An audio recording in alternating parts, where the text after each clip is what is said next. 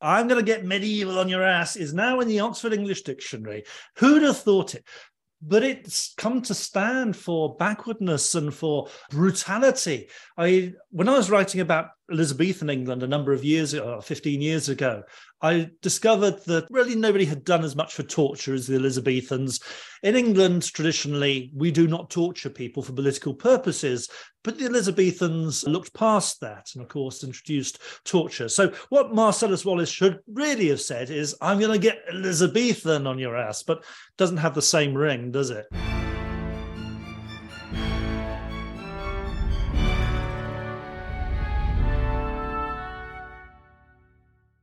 Hello and welcome to the Aspects of History podcast. My name is Oliver Webb-Carter and I'm the editor and your host. I want to give a warm welcome to all you new listeners who've joined. It's great to have you on board. And to subscribers, welcome back. Don't want to leave you out. Today I'm speaking with a huge name in the medieval history world, Ian Mortimer. He's the author of the best-selling Time Traveller's Guides to the Medieval World, as well as other periods, and he's now written a new book called Medieval Horizons: Why the Middle Ages Matter. Now, this is interesting to me because having read it, it's a significant contribution to history itself as well as the Middle Ages, and that's what I've tried to get at in our conversation. We talk about things such as the introduction of clocks and time and how that impacted life in the medieval world.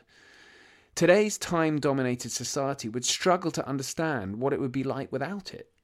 We also talk about historians and others viewing the past with today's values, and other profound issues such as slavery, serfdom and freedom, and also individuality. But don't worry, it's not too heavy. We do keep things light throughout. We even talk a little bit about the medieval period in film.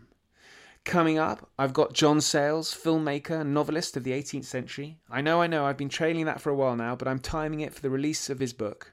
Last Tuesday, I introduced the new bonus episode, which is out on a monthly basis, the Aspects of History Film Club, where myself and friend of the show, director Tim Hewitt, discuss historical movies. First up, we got the Civil War epic Lincoln, directed by Steven Spielberg and starring Oscar addict Daniel Day-Lewis. In March, it's the Iranian Revolution set Argo, directed by Ben Affleck. So please do subscribe so you can get these in your feed. Anyway, in the meantime, here's my conversation with Ian Mortimer on the medieval era.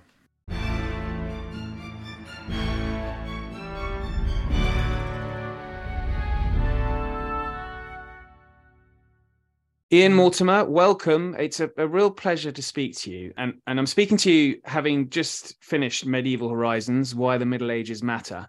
And I have to be honest, Ian, I think I was a bit of a skeptic about the Middle Ages before I started this book, but you've turned me. Really? Oh, well, thank you very much for asking me to chat about it. But I'm even happier to hear that I might have turned you. I mean, the book is about, to my mind, as a historian who's dealt with the Middle Ages for such a long time, about blindingly obvious things. And yet I seem to be alone in thinking they're blindingly obvious. Yes, there are two or three authors early on in the book that you take issue with what they've said about the Middle Ages. And there are assumptions that you're sort of challenging throughout, right to the very end, the conclusion, where, you know, we I guess it's best summed up by the words of Marcellus Wallace in Pulp Fiction, where he's going to get medieval on someone's. I'm not going to try the accent. That I don't. Yeah, I can't even do it either. Angry. But we all know what this. That line is now in the Oxford English Dictionary. I'm going to get medieval on your ass is now in the Oxford English Dictionary. Who'd have thought it? But it's come to stand for backwardness and for brutality. When I was writing about Elizabethan England a number of years ago, 15 years ago, I discovered that really nobody had done as much for torture as the Elizabethans. In England, traditionally, we do not torture people for political purposes, but the Elizabethans looked past that and, of course, introduced torture. So what Marcellus Wallace should really have said is, I'm going to get Elizabethan on your ass, but doesn't have the same ring, does it? It doesn't. I mean, the idea that it's brutal and backward and all this, and the number of times we hear the Taliban described as medieval or whatever, it did wear away at me. And so you mentioned two or three authors who I do take umbrage with or take issue with. All three of them are very established professors of history, and that is why I chose those three.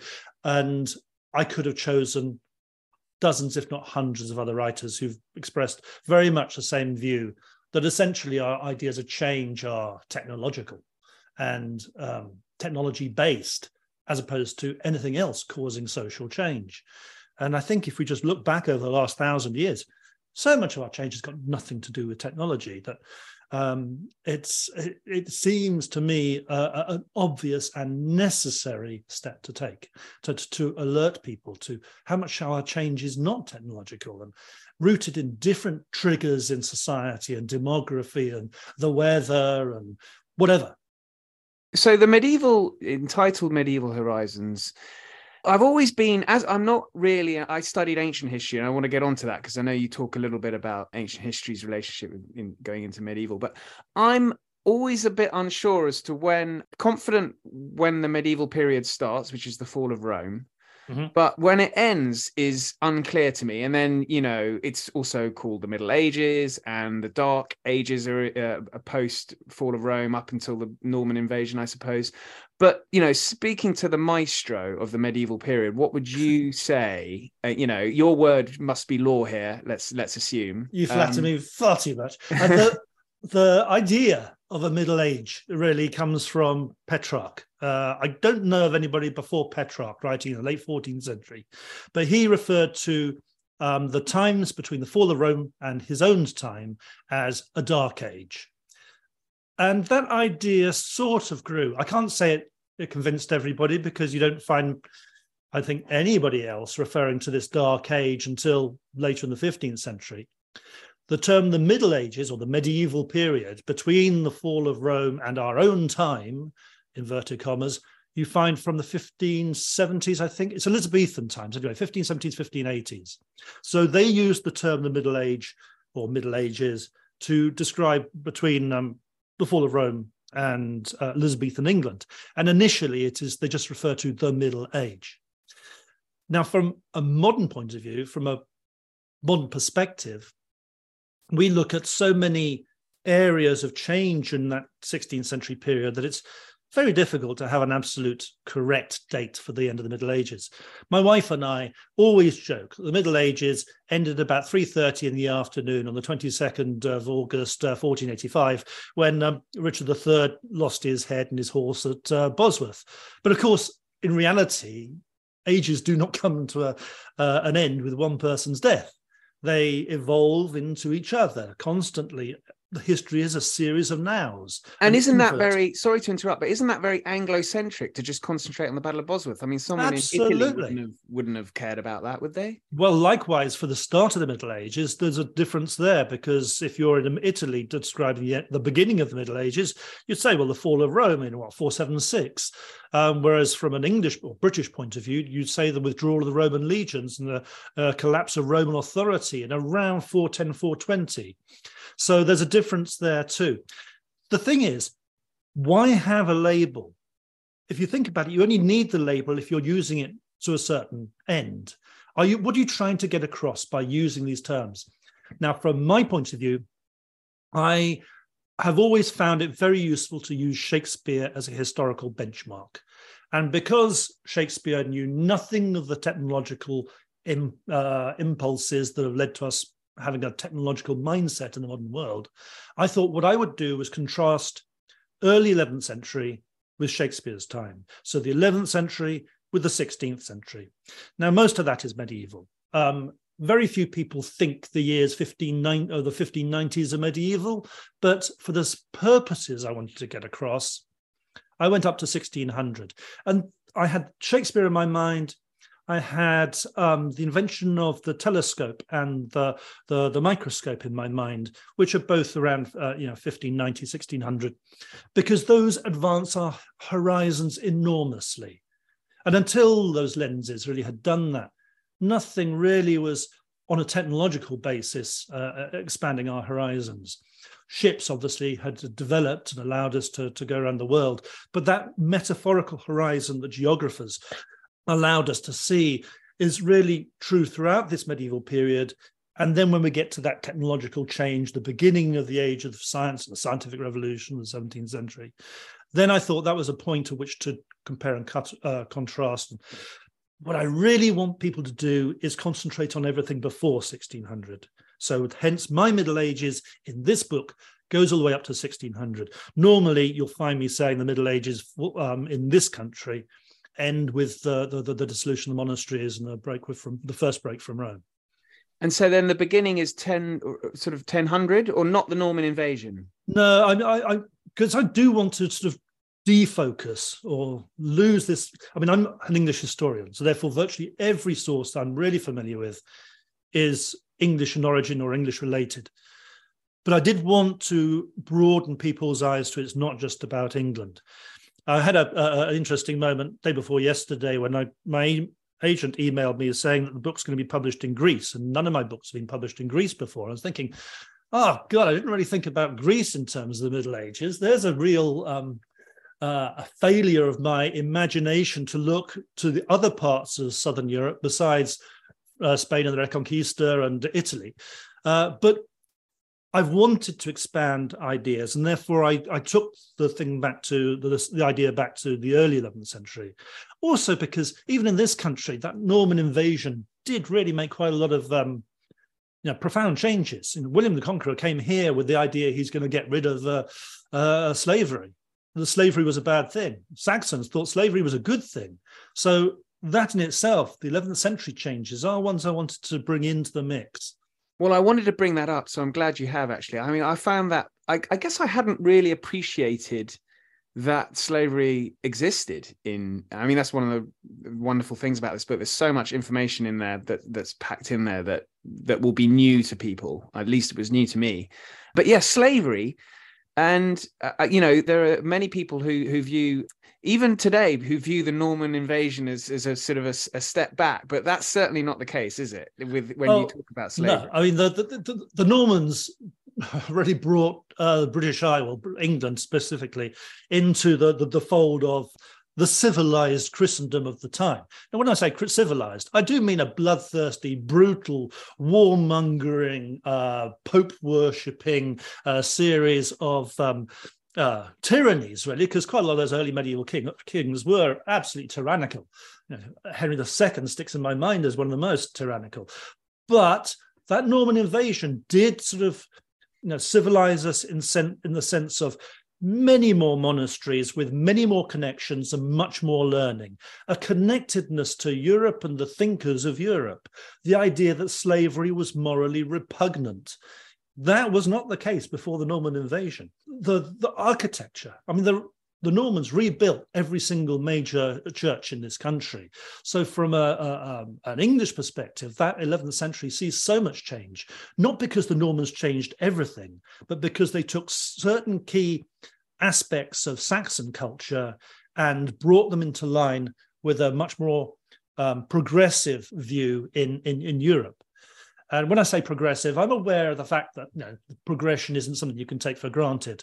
But in terms of giving people the chance to better themselves, to free them from the tyranny of slavery, I do think it was progressive. But then, so we then move into serfdom now. But serfdom it's not quite slavery, or not bought and sold, but it's not a million miles away either, is it? It is not a million miles away. I wouldn't choose to be a serf if I could possibly help it. And we are looking at a time, the 11th century, when the vast majority of people were either serfs or slaves. I mean, the figure I put in the book is 85% of the country is unfree in 1086. 85%, 17 people in every 20 is not at liberty to go where they want, to marry whom they want, to choose what they want to do in life. So this is the vast majority of people living in a sort of thing, well, a condition that we would refer to as servitude. Serfdom is more or less what people talk about in modern slavery, where you are just kept for your labor, etc. It's not Anglo-Saxon slavery. You can't be stoned to death at the whim of your owner. You can't be bought and sold for sexual purposes, as many women were. So it's not quite slavery, but it's not much better in terms of labor. The decline of slavery, though, a decline of serfdom, is very much driven by economic forces. And we can't think that society just thought increasingly that it was unfair or just not the right thing to do. We've got to look at people being forced to give up their serfs because overpopulation meant they would either lose them because there wasn't enough food on the manor to feed them, or they would have to try and keep them by founding markets on their manors and putting them to other uses and giving them the freedom from their toil in other ways. So economic forces really show how much we owe to the Middle Ages. None of this is technological. It is all down to changes in the environment, allowing more people to survive the hardships of youth, populations growing, competition for food growing, and people having to have different strategies for survival.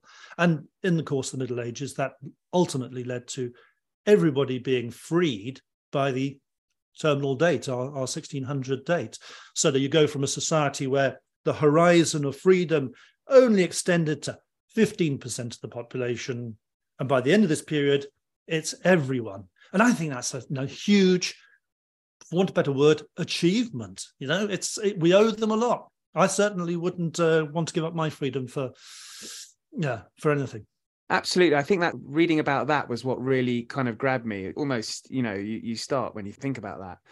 And then what I was also looking into, I mean, obviously the Black Death was rather an important development. I guess I use that word advisedly. That's a bit of an understatement, a bit of an important development. I think I describe it in the book. I can't remember if it's this book or a previous book I've written where I described it as the most important thing that's happened in recorded history. And the only times anybody's ever corrected me on that is to add in Europe. Because, of course, if you're in certain parts of the world, there have been more devastating moments. And I think if you're in Mexico, you might say that the arrival of Cortez and his clan was a bit of a devastating moment. For Europeans, it's the most extraordinary, cataclysmic event. But there are silver linings to it. And a lot of the breakdown of serfdom is due to the economic opportunities of the Black Death. Very simply, if you got X number of assets and you halve the number of people who own them, well, even the people at the bottom of the pile, the bottom of your social hierarchy, are going to benefit in some small way. And likewise, the people who are exploiting those who are now dead, they're going to suffer. So we do actually see a significant lessening of inequality in this period. As you'll know from the book, inequality is one of those difficult historical questions I have tried to tackle. And the Black Death is one where you can see shifts of income inequality getting better and unfortunately getting worse again in the 16th century. But the Black Death, it must have been hell to live through. I mean, with, as we now know, over 40% of the population dying in 7 months, you couldn't really have dealt with that and not had some psychological impact. Your view of the world and how, the goodwill of God himself must really have come under strain. But for those who did survive, there were economic benefits and social benefits, and more of their children survived. And it's must have been traumatic, really.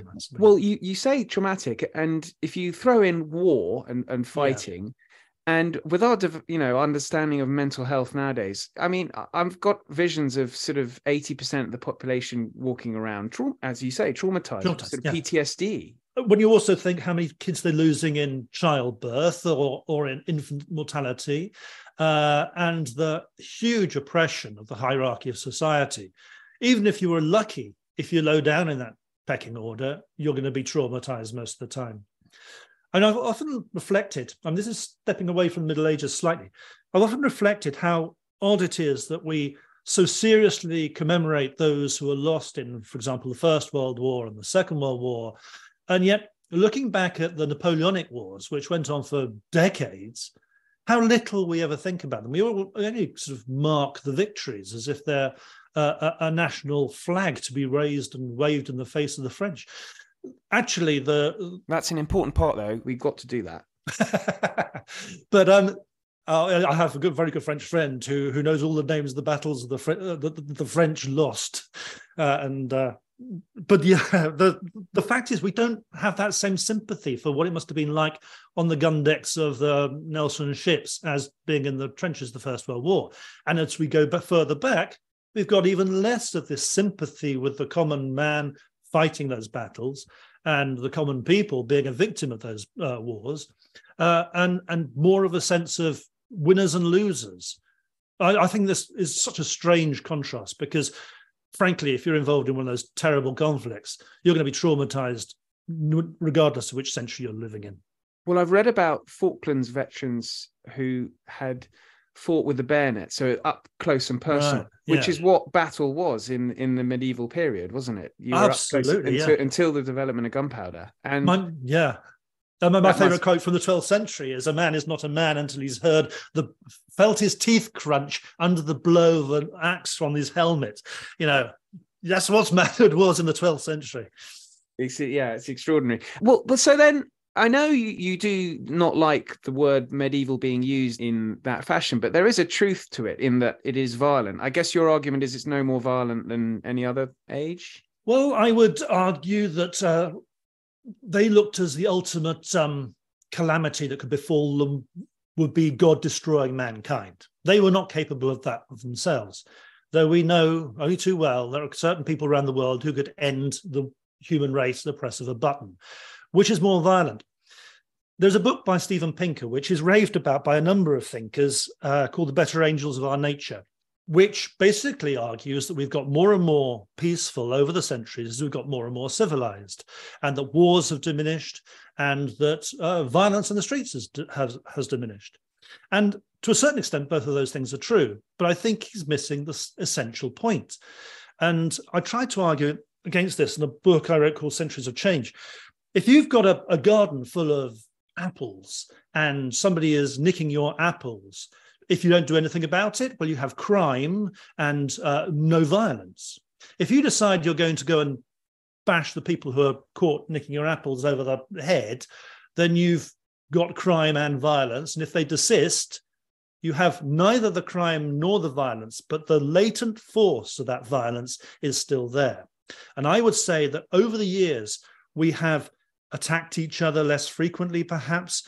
And at a national level, our wars have been more deadly and more concentrated and more universal. In other words, you need a whole government to take on the war, not just a certain lord.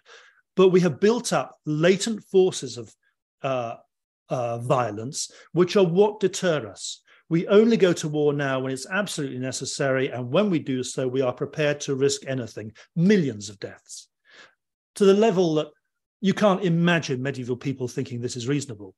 In terms of the 20th century's conflicts, they're far more deadly, far more brutal, and far more bloody, and frankly, just as barbaric as anything in the Middle Ages. Reading about the sexual violence and the wars in Yugoslavia and what's been happening in Ukraine, it sounds far worse than anything in the Middle Ages to me. Yeah, absolutely. The other quite profound part of your book is about the development of individuality, really, throughout that period. And I was interested in that because, I mean, there are some great excerpts from a couple of Italian fellows who seem just, well, I don't know if it's a sort of national trait that's continued into, but they're very amusing accounts. But that really is a time when individuality developed, and I hadn't really, again, appreciated that. Yeah, I mean, I don't think many people do. I mean, for me, it came, actually, I mentioned Centuries of Change just now.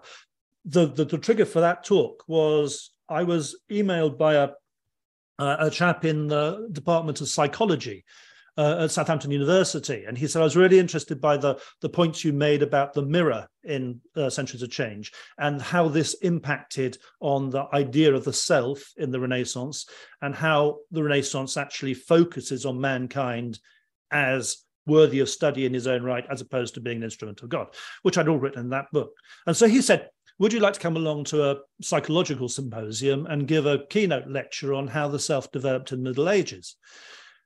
I mean, it's got to be the hardest thing I've ever been asked to do, because you're asked to, A, talk to non-historians, but also talk to them about their specialist subject in a historical context when there's no direct evidence to say how the self developed. You can't go and experiment on these people. You can't conduct experiments to say, well, this control group over here did this and this control group did that.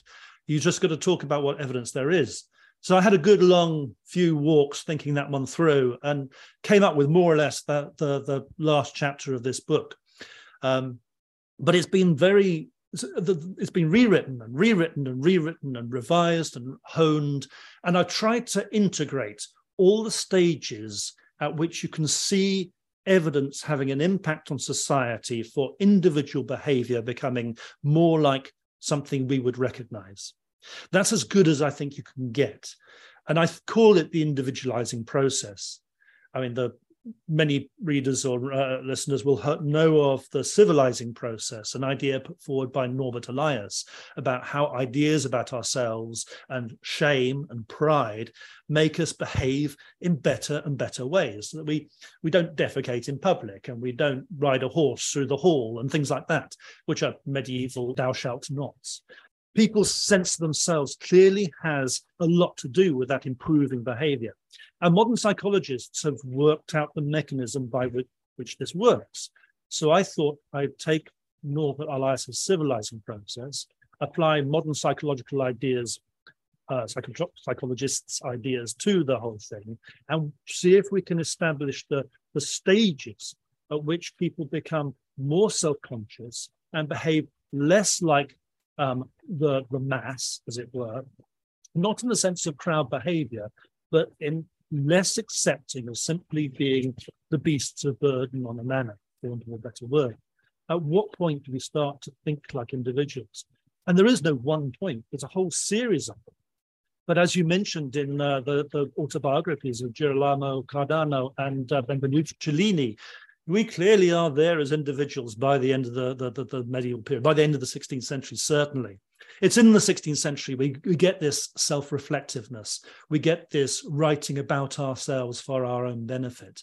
And although it's, apart from those two Italian autobiographers, most autobiographical writing isn't of a very high standard in the 16th century. It's there. It's finally arrived, where there's virtually nothing to compare with it from earlier centuries. I mean, people who like doing Wikipedia entries and rubbish like that do tend to sort of go through and find earlier examples, scraping the barrel. But most of the earlier examples of autobiographical writing are either about God primarily, or they're about diplomatic missions, or the ways you get to the Holy Land, or a certain person's role in a battle, basically how to fight. They are not about that person themselves. There isn't that looking in on themselves, which is really a social function of the mirror and everything else we developed in the Middle Ages to make ourselves self-reflective, self-aware. And I just think people don't realize this. Medieval people were very different from us in the way they thought and the way they responded. And this process I'm trying to get towards. And I think what I've written is a significant first step that I hope people build on. Understanding that, I think, is an important way of understanding how the Western world has developed as individuals, a whole mass of individuals. Yeah, does it have is it a almost Darwinian evolving of the sort of human psyche almost? I think very much so, because I think it does go all one way through the Middle Ages. And I think it's pretty much gone all one way since the Middle Ages, in that we are taking bunches of people who are expected to behave in the same way, have a self-interest in behaving the same way, and constantly hiving bits off to say you're going to behave differently, or you can behave differently, or it's your interest to behave differently from the mass. When we're looking right at the start of this period, now the famine was practically every fourth year. If you didn't pull together with everybody else in your manor would not produce enough food, and you would not be able to store it and keep it and share it for everybody else to survive. So behaving as one of a number, one of a mass, was essential to the survival of the whole. And remember, you're not free, so you haven't got any choice in what you're doing. You're just obeying orders. But by the end of the 16th century, there's no trace of that, really. People are farming independently. If they're working a manor, they have a very different way of farming that land. Normally they have their own strips, which they're farming, or in the fringe parts of England, they'll have their own farms. Increasingly, they have their own farms. And that individualizing process just carries on and on and on. So you could say it's gone all the way down to our own selfie generation. there may be bits where we see more of a mass mentality take over. And I am aware of the forces behind the French Revolution and the 1848 revolutions and certain movements. But I think on the whole, the grand trend has been towards an individualizing process that is at its most mass in the 11th century and its most particular individual in the modern world. It's also mind-opening. Reading your book in particular, when you talk about time, because it almost felt like time is invented in the Middle Ages. Yeah. But it's bizarre to think that prior to sort of, I forget exactly when the sort of clock is developed in its 14th century by and large, 14th century. It's just amazing to imagine what it would have been like sort of 10 or 11. You live by the day and night. And so time is so crucial to our everyday lives now. Yeah. I wonder, that must be almost the most significant difference between a person in 10, well, apart from the lack of freedom as well, 1000 and today, the lack of the time being the key part of your life. Absolutely. I mean, the idea that it comes from ancient, I think it's ancient Egypt, and I think before that it has predecessors as well, that the day is 12 hours and the night is 12 hours. So when the night shortens, the hours of the night shorten and the hours of the day, so that an hour of daylight in summer is twice as long as an hour of daylight in winter. But if you think in terms of living in a divinely orientated world or structured world, time is God's time to give you. So you'd believe that this is simply the way that God wants it to be. So I think in some ways the recording of time is a taking of control by people just before the Black Death. We know clocks were being made in Italy and in England just before the Black Death. And I think that's a taking of control by mankind or humankind away from the divine. And in some ways, that, to my mind, is a real trigger for the Renaissance. Without time, you can't do any experiments, can't do scientific experiments. It's very difficult to navigate at sea, and all sorts of changes are dependent on it. But also social control, the way you're going to structure your day, the way you're going to eat. You're going to eat at certain times, or you eat when you feel hungry. Yes, it's absolutely fundamental, and it's so easy to take it for granted. I'm sure it'll be possible to write an entire book about the changes simply due to a mechanical hour. It blows your mind almost when you start thinking about it. Now, one piece of literature that, as a non-medievalist, I have read, which is obviously the Geoffrey Chaucer's Canterbury Tales. Mm-hmm. And so I wondered, that's a great snapshot, I assume, of life in... When did he was 14th? 1380s he's writing. Yes, right. So that's a wonderful snapshot of life for pilgrims going to Canterbury. How useful do you think it is as a sort of historical document? Oh, that's a really good question. I think it's a great historical document if you're interested in Geoffrey Chaucer. Things like one of the first things that comes to mind is the Wife of Bath. The character he draws there. But you see in his drawing of this strong-minded woman who is incredibly self-confident. She's buried 4 husbands and took on the 5th young man before the 4th one was in his grave, who's basically a widow merchant, prosperous, and will not be held to account by anybody. I think in that character portrait, he's summed up somebody who we want to believe in, who possibly did exist, but if she existed, she was in such a vanishing small minority. There were very few people like her. So in terms of women's history, I think Geoffrey Chaucer has given us a great gift in that character, but also he's misled us quite a lot, because most women did not have that level of freedom, did not have that ability to be themselves, that self-possession, if you know what I mean. Thinking across other characters, there are some very true to life characters. The knight, he's fought in crusades in Lithuania and in Alexandria, etc. There were people like that. The Henry of Lancaster, the future Henry IV, was a character who'd been very much along those lines, and Chaucer would have known him. So you have portraits of real individuals there. As to how that plays out across the whole of society, I think in some ways it's the ribaldry, the interactions between the characters, which is the best historical evidence for what society was really like.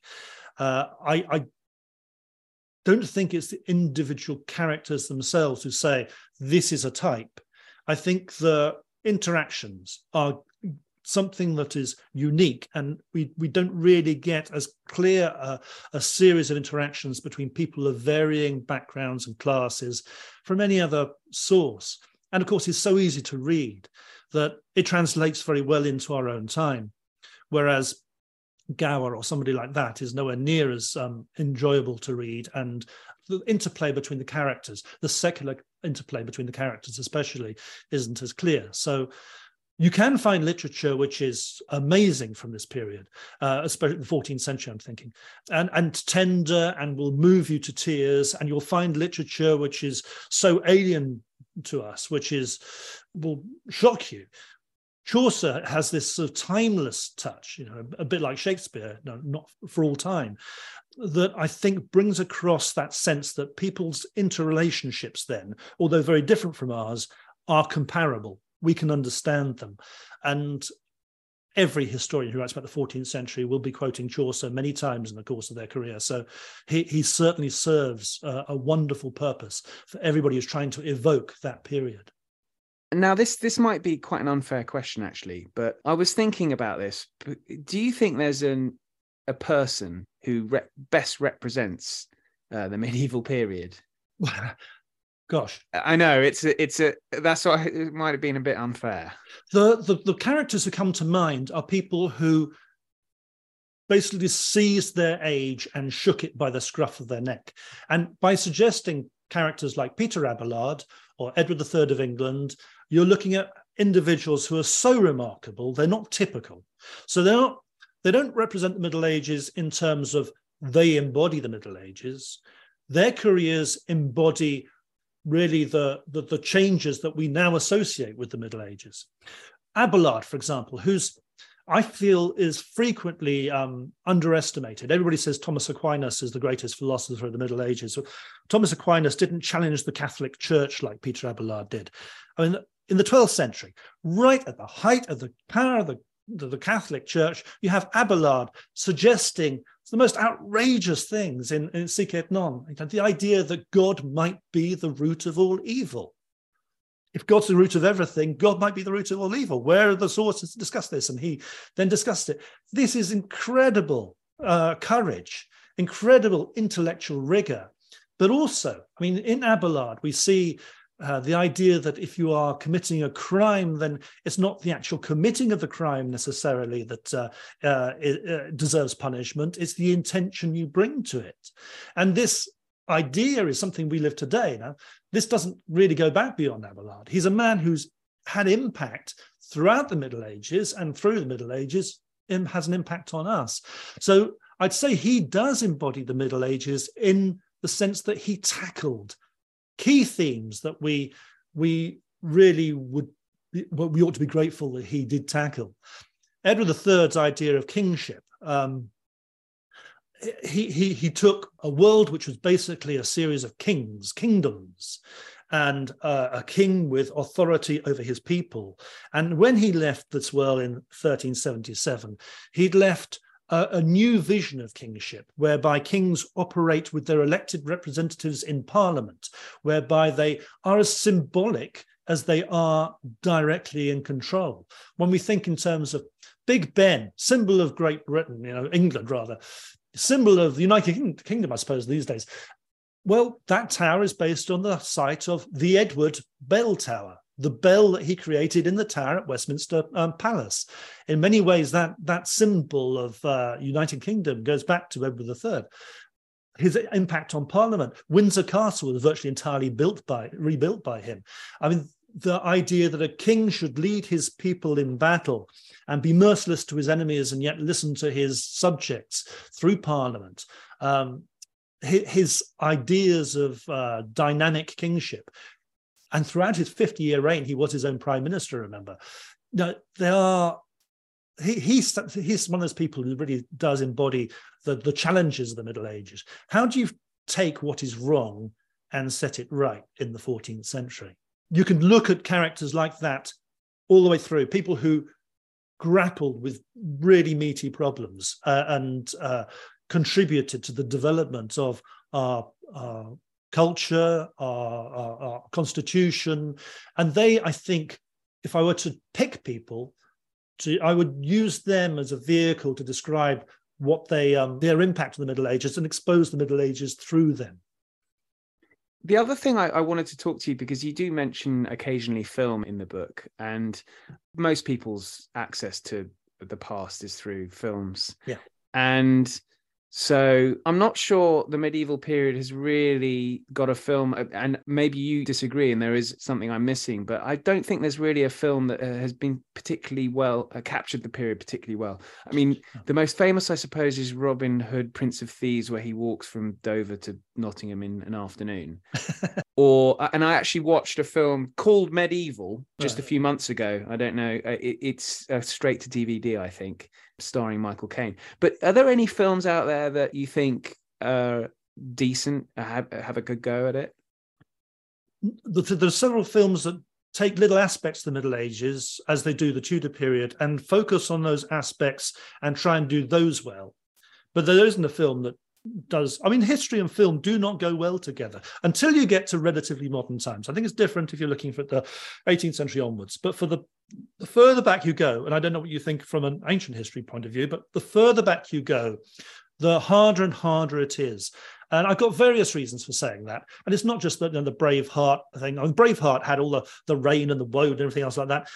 It had Queen Isabella, who was at the time of William Wallace's death, I think 9 years of age and living in France, being said to be the mother of his illegitimate child. Well, I don't think we really want to parade William Wallace for the purpose of that film as a paedophile, but you know what I mean? We get these things wrong and no one really cares for the sake of a good story. It's not the accuracy that really bugs me. It's the authenticity. It's much harder to be authentic than it is to be accurate. You can get your dates right, I mean, if you do a bit of research. And the reasons for authenticity, I'll give you two examples.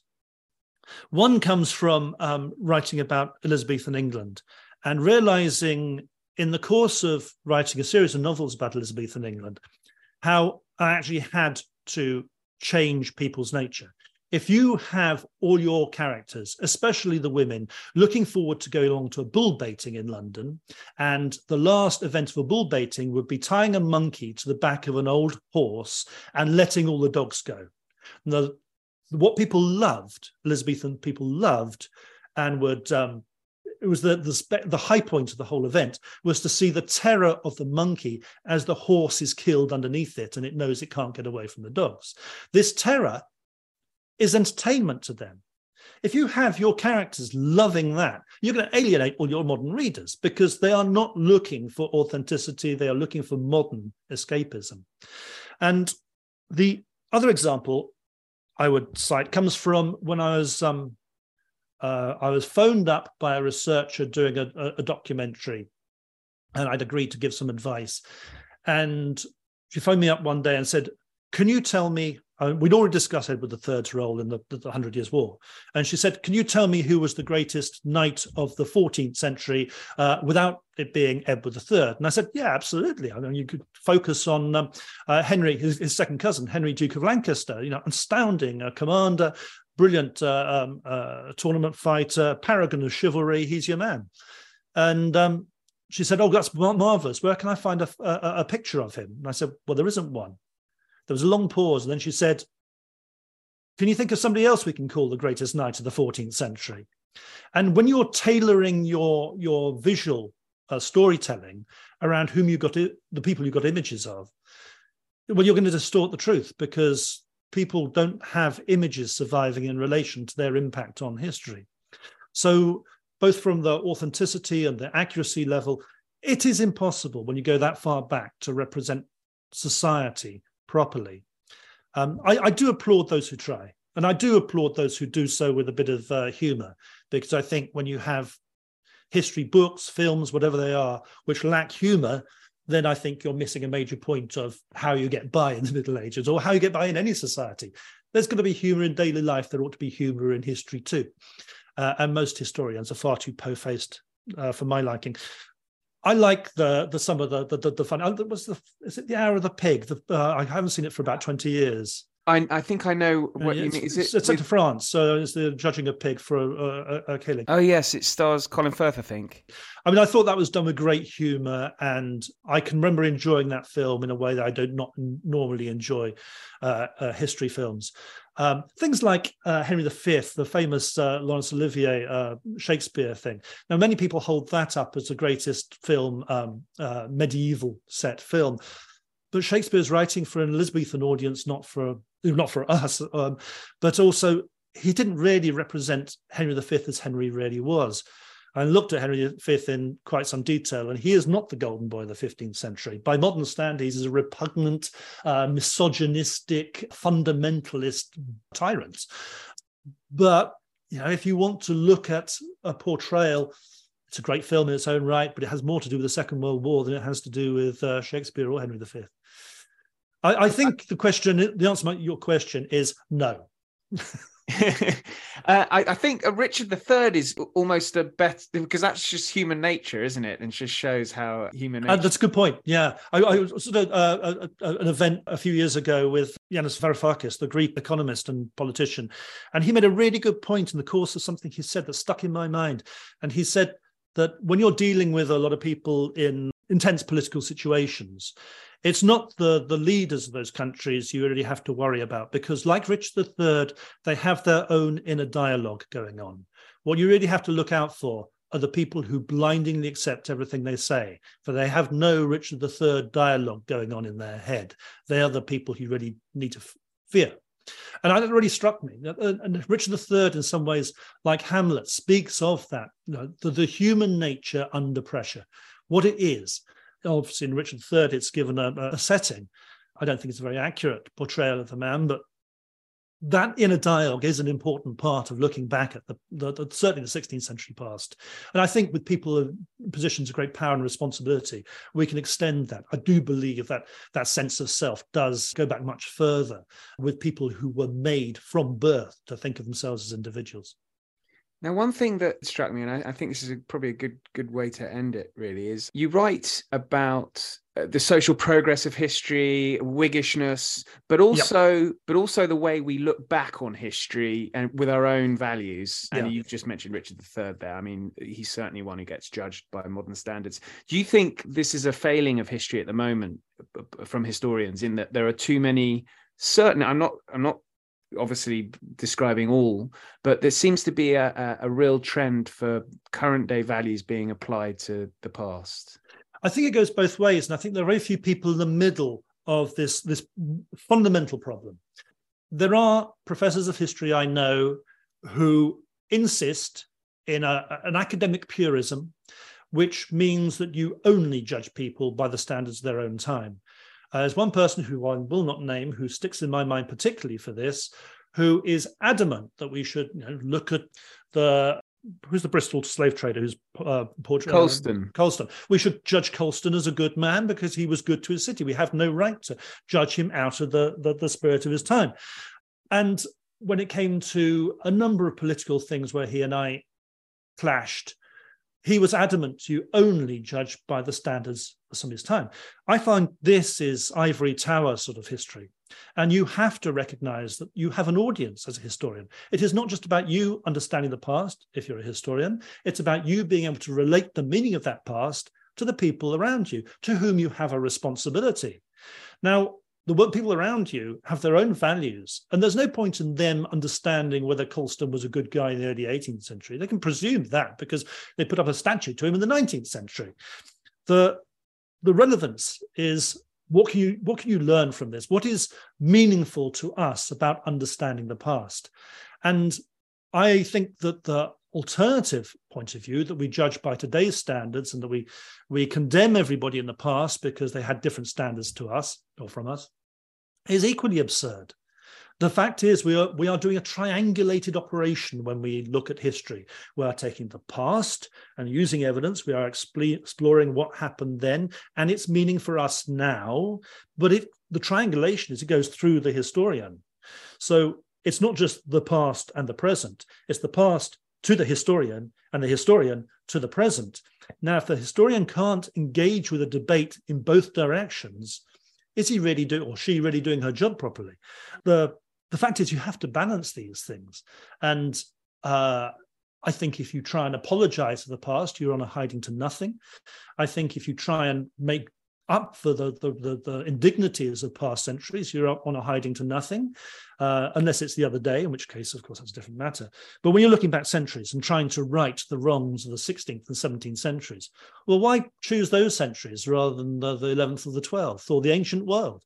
I mean, look back at slavery in Roman times, if we're going to go there, the concept of dominion, where the slave owners were able to treat their slaves in the most appalling ways possible, throwing them alive into pools of moray eels to be eaten alive. I just do not think that one answer to that question is sufficient. You have to look at this triangulation. The historian has to understand how people were viewed at the time and relate that in a reasonable way to modern world, but also be aware of how standards and expectations have changed. If we don't do that with a sensitivity in both directions, what is the point of understanding the past properly? And what is the point of talking to people today if they don't want to listen about how the past was? We don't learn anything. We're just going to lay our judgments on the past and say they're all wrong. Yeah, that's absolutely the key, because it's all about increasing the audience so more people get involved in history, I think.